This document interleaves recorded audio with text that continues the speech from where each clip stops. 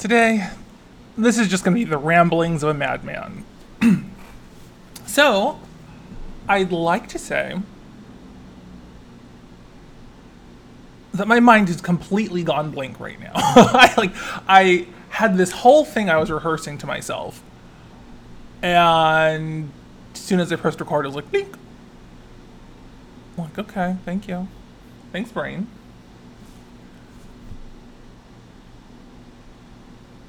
So, I think the thing I'm going to start off with, or at least the first thing that's kind of coming back to my mind, is obviously I talk about mental illness a lot. It affects so much of my life, has affected so much of my life, and continues to have a unique grip on my life.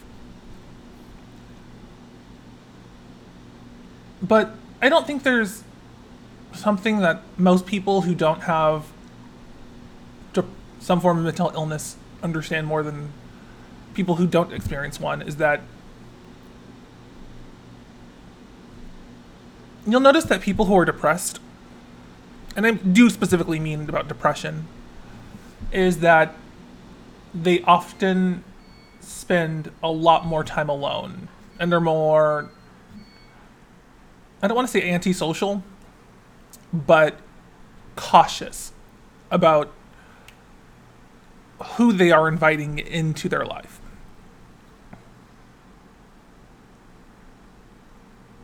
And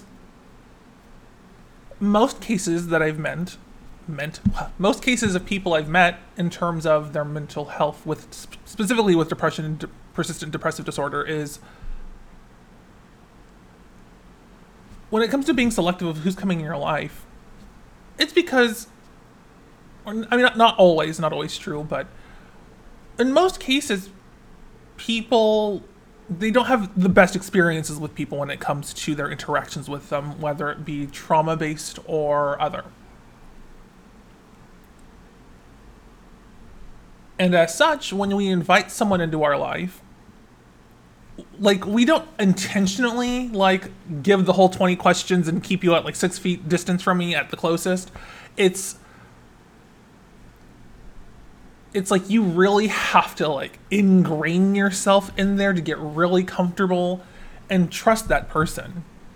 And then there's still this lingering thought that at any moment they can turn on you. Like, oh, I've trusted this person now. Now they're just going to cut and run or whatever. Or will weaponize your experiences against you. And when it comes to depression and having these specific traumas happen to you, it rewires your brain, essentially. Because now you have this heavy, anxious voice telling you that people aren't worth it. One of the things I hear most from people who had these experiences will just say, I'm comfortable being alone.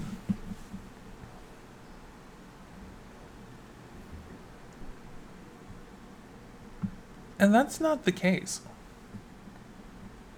People still want connection. People still want to find purpose and longing and companionship and community. It's just the wrong people have taken advantage of a good person. And as such, it's easier to be alone and not go through the mental circus of trying to get to know people and be ingrained in with people to do more than that.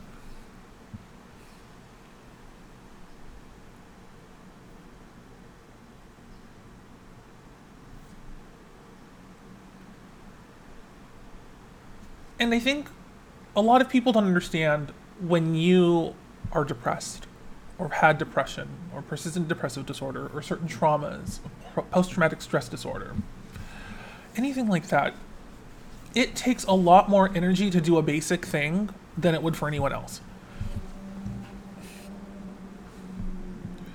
And it's almost multiplicative.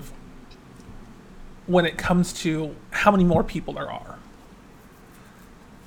Like for myself, my free company on Final Fantasy knows this. Like if there's more than 3 people, like at the very limit, like 4 people, my energy is just gone. Like I can go for a little bit of time, but then I'm completely exhausted for the next 12 hours. And because in my mind, I am trying to understand and communicate with all the different personalities of people that there are, trying to be friendly and outgoing and then be social at the same time, but then also have to stop myself because it's not an impulse thing, it's just that my filter is very different because I don't care about saying certain things. Not in like a politically incorrect way, but just there's not like a censorship. If I'm going to call someone a dick, I'm just going to call them a dick. I'm not going to skirt around the word. And so as a result, like I have to like fine tune all sorts of my interactions as they're happening, like micro optimizations. And when it's more than like 3 additional people, obviously more than like 3 more people plus myself,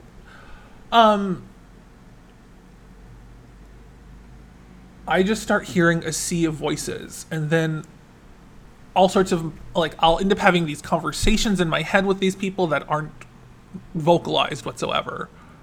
And then now I'm lost in the conversation that I'm having with myself in my head while trying to listen to the conversation. So it just gets worse and worse and worse, and it's just extremely overwhelming. And I think that's common. I'm sure people aren't phrasing it the way that I'm phrasing it, but that's what it's like for me, is that I have 2 distinct modes of operation when I'm engaged with people. And it is, I am social, I am comfortable, and I'm having a conversation with you. Or, I'm quiet. In both of these circumstances, I'm having a conversation. It's just depending on if that conversation involves you or not. And not in a bad way, it's just I listen a lot. I'm constantly taking in information. Because that's just what my brain does.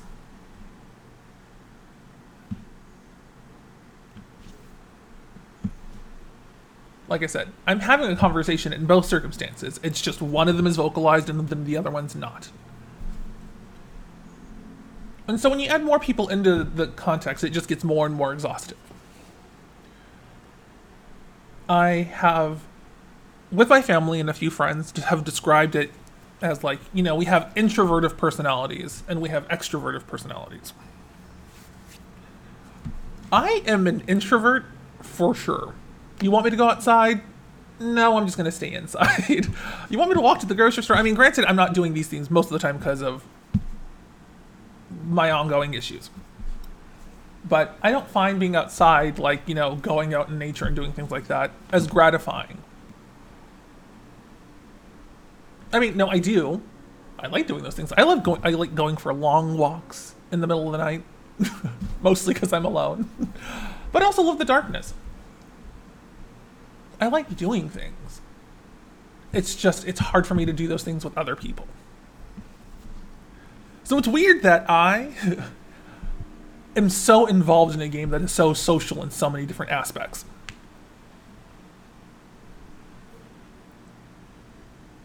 But I enjoy it. I enjoy so many aspects of, let's say, Final Fantasy.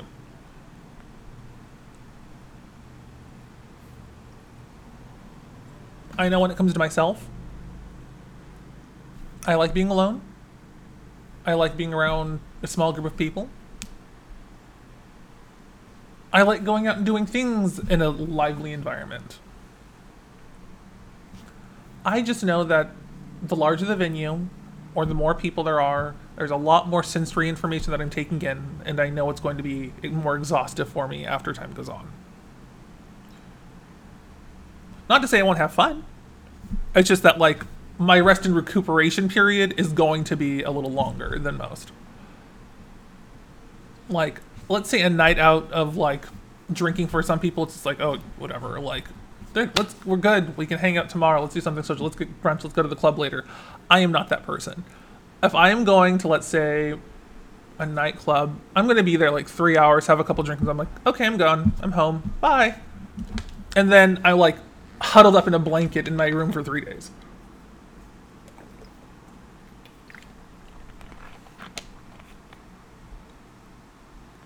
Because my rest and recuperation period is different because the energy I spent wasn't physical, it was mental.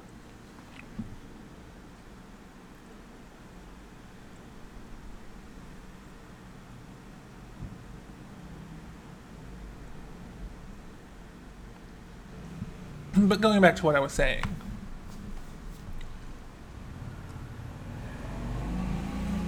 people who have had traumatic experiences with individuals in their life who have developed depression or other forms of mental illness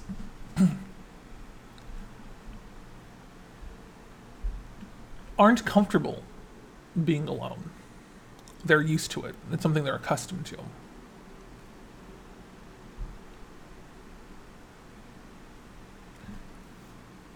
It's the safe boundary. If someone's too close, I'm uncomfortable. If someone's too far, I'm uncomfortable. It's just it's a fixed range that I can handle. And a lot of people in a similar situation are like that as well. I talk to my mom often about this because she is in a very similar situation. And we have to be each other's support system for so much.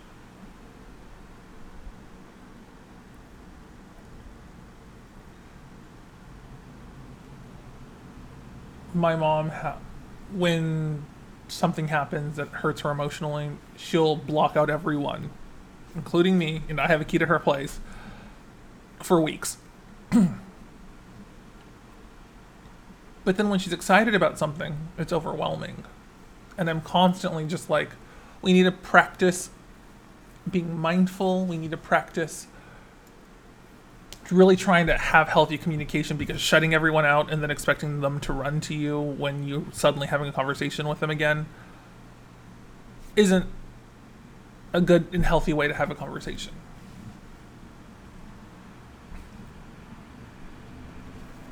I know when it comes to me socially, when I'm talking to somebody, my brain isn't overloaded. I just have a lot of information that's going in and coming out. Again, I really do mean this. Like, my free company of people, my good friends on Final Fantasy, I think understand, like, I'm a particular kind of crazy, and the core of them understand that, or just understand me, and have a good relationship and dynamic with me. And I think for people who are kind of unfamiliar with me, like, I don't want to be like, oh, they translate, but they take in the information and they kind of like tweak it a little bit, or like, oh yeah, I see where you went and how you got to that point, but they were saying this. I'm like, oh, okay. And it's just funny, like, because again, a lot of information comes in and then a lot more is going to come out. And it's not because the information isn't there, it's just, there's just a lot of information for me.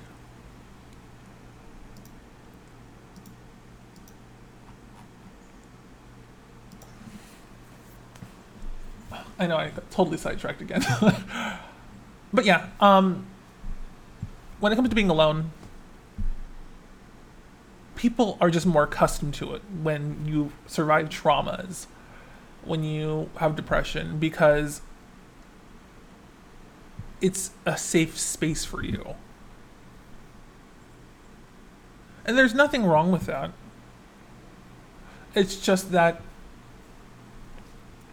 I've described it like a muscle to my brother because he works out a lot, but I've described it as like food to other people.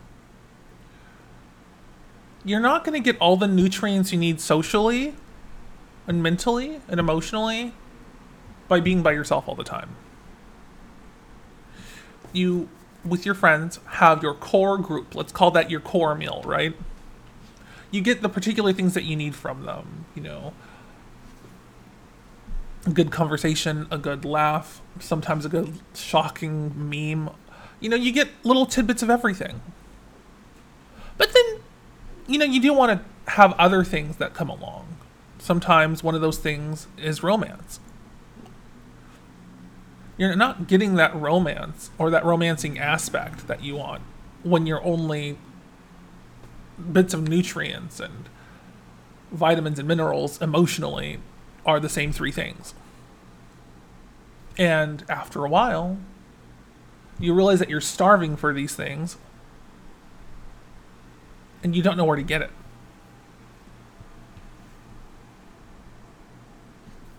And then that hunger just keeps building and building because the things that you're eating aren't providing you what you need and you're starving.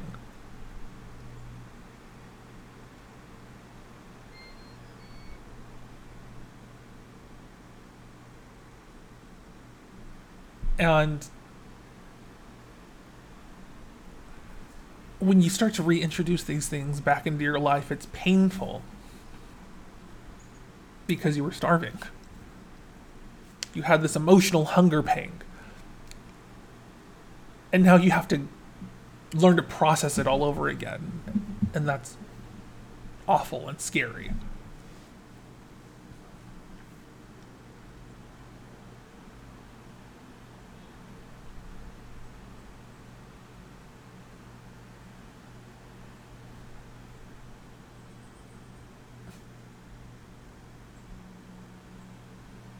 But it's okay.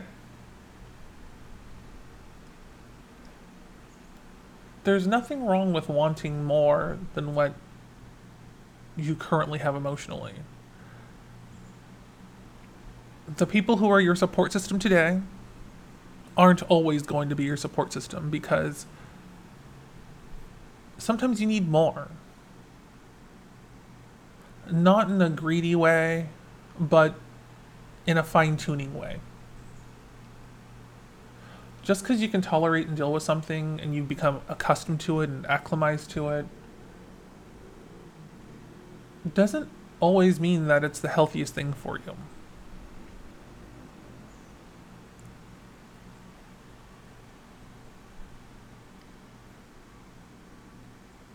Did I say easiest? Not the best. Not the optimal thing for you. When it comes to our support systems, we have to establish healthy boundaries with them.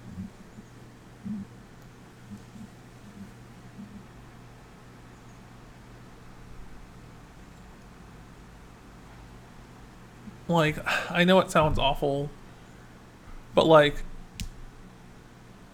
my mom has me listed as her emergency contact information. Like, her emergency contact if anything happens. Granted, I'm the only person in her life at this point. So I know when these things are going to happen. But, like, the reverse for that isn't true. And I've told my mom this, and she knows why, and she understands why. But I told her, like, you haven't been remotely an emergency contact for me in decades. Because in an emergency situation, you are not going to be the person to provide me help when I need it.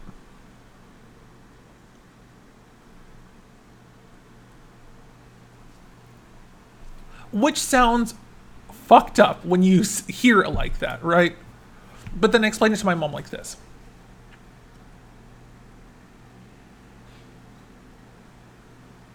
In an emergency situation, I don't want to endanger somebody else.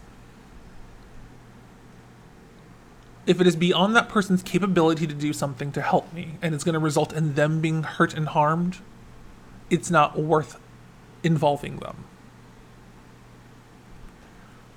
If something happens to me, it's going to hurt you way more than you think it's going to. If I need a nurse, if I need a doctor, if I need an emergency surgery, I'm not going to call a paramedic to perform complex surgery on me. I'm sure that they can do a lot of things to keep me alive and repair damage that's done and stuff. That is their job. They need to do what is necessary as a stopgap measure. Mom, you would not be the surgeon, the doctor, the nurse, or the EMT in the situation. You wouldn't be providing a stopgap measure. You would just start bleeding too. And I'm not trying to do that. I'm not going to create two victims out of a bad situation. And when she started to think about it in that aspect, she started to understand why I felt that way. Because her mental health is so vapid that if she remotely thinks I'm having a bad day, or I'm too sick, or I don't know, sometimes she gets in her head that, like, my particular relationships with people have gone sour, and she just starts thinking about it and going crazy about it. It's just like, I don't give her any information. I'm not withholding information. I tell her everything because I'm not trying to have her anxiety swing one way or the other. If I don't say anything, it's too much information. If I say too many things, it's too much information. So I just tell her the exact amount of things with all the detail in a fixed box. And I'm like, Mom, this is our box of information. Nothing's coming in or out of this. This is just what it is. But again, she's a whole caseload. So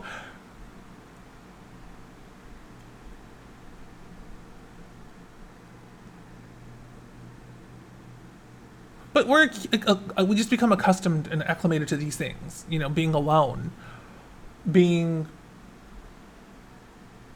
antisocial, having a particular support system that's not very supportive.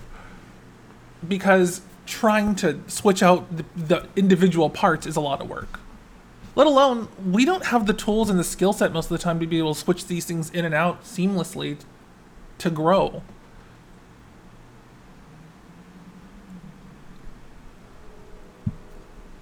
And I feel like a lot of us have a very unhealthy relationship with what we think a good support network is.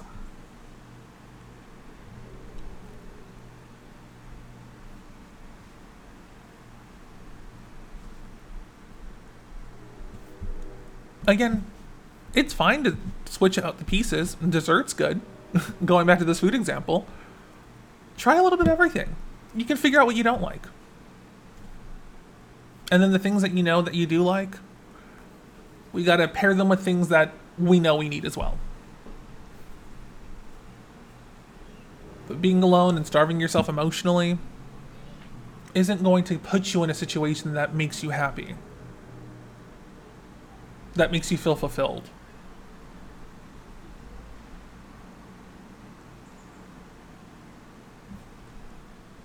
I am comfortable being alone. For me, it's not a prison.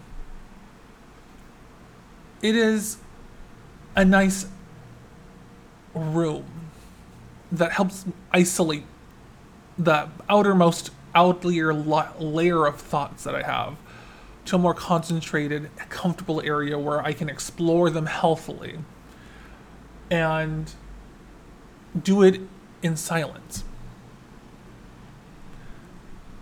I know a lot of people have this thing where, like, they don't like uncomfortable silences. If I'm in the same room with you and I'm super comfortable with you and I can just go in and out of conversation with you, or I could just be quiet with you for like hours, I love that. I don't need to have the conversation keep going when it doesn't need to. But I know other people aren't like that. They need that constant conversation.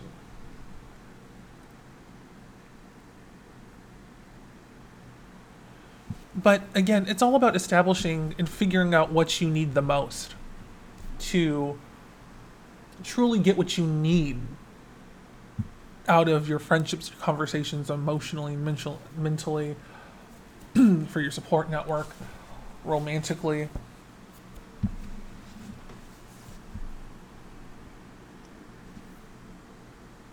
Because I know so many people who have gone through things similar to I have, who are depressed, who feel alone, and some of them don't realize that they are pushing themselves into a corner. And truly, truly alone.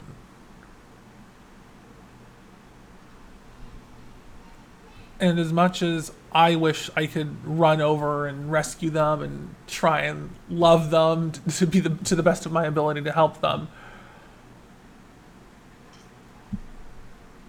I know that I can't.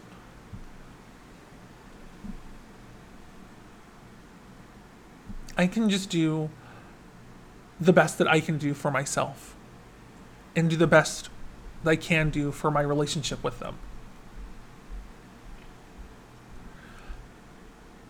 It's not always the same thing, but it's establishing what I need and what they need and seeing where we can like put the pieces together and make it work.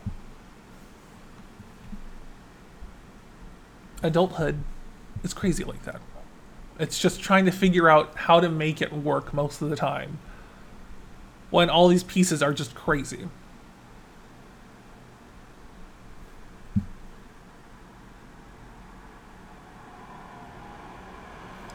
Well, I'm going to cut it short here because I feel like if I start thinking, I'm just going to go on for another 20 something minutes of rambling and just off trailing somewhere. But it's okay to be alone. It's okay to have alone periods. It's okay to have social periods. It's okay to be social. Just do it in a way that makes you happy. Do it in a way that is gratifying. Do it in a way that provides you long-term successes. For me, planning for long-term success is extremely hard. But I know if I do my best and try my best every single day with all of my interactions, I know I'm going to be tired and exhausted at the end of it. But I know that I'm building towards a strong network of support for myself and the people in my life. And I think that's the key thing to take away. Yeah, I'm alone in my apartment right now. I've got the fan on. It's winter and I've got the fan on and the windows open. Because to me, that's kind of what being alone is like for me. It's like the nighttime. It's like winter. It's like cool breeze. It's refreshing to me. It's like hitting the mental refresh button so I can start again and be like, okay, I'm energized. I can do this. When I'm alone, it's like opening a new tab in your browser. I can go anywhere because it's the start of a new day. It's the start of a new day. It's the start of a new day. It's a new page. I can do anything. And if I need to go back and fix some things, I can do that. If I need to check in where I last left off, I can do that. It's just a good mental refresh. And then I can figure all the things I need from there. Either way, thank you for listening. And I hope all of you have a wonderful day.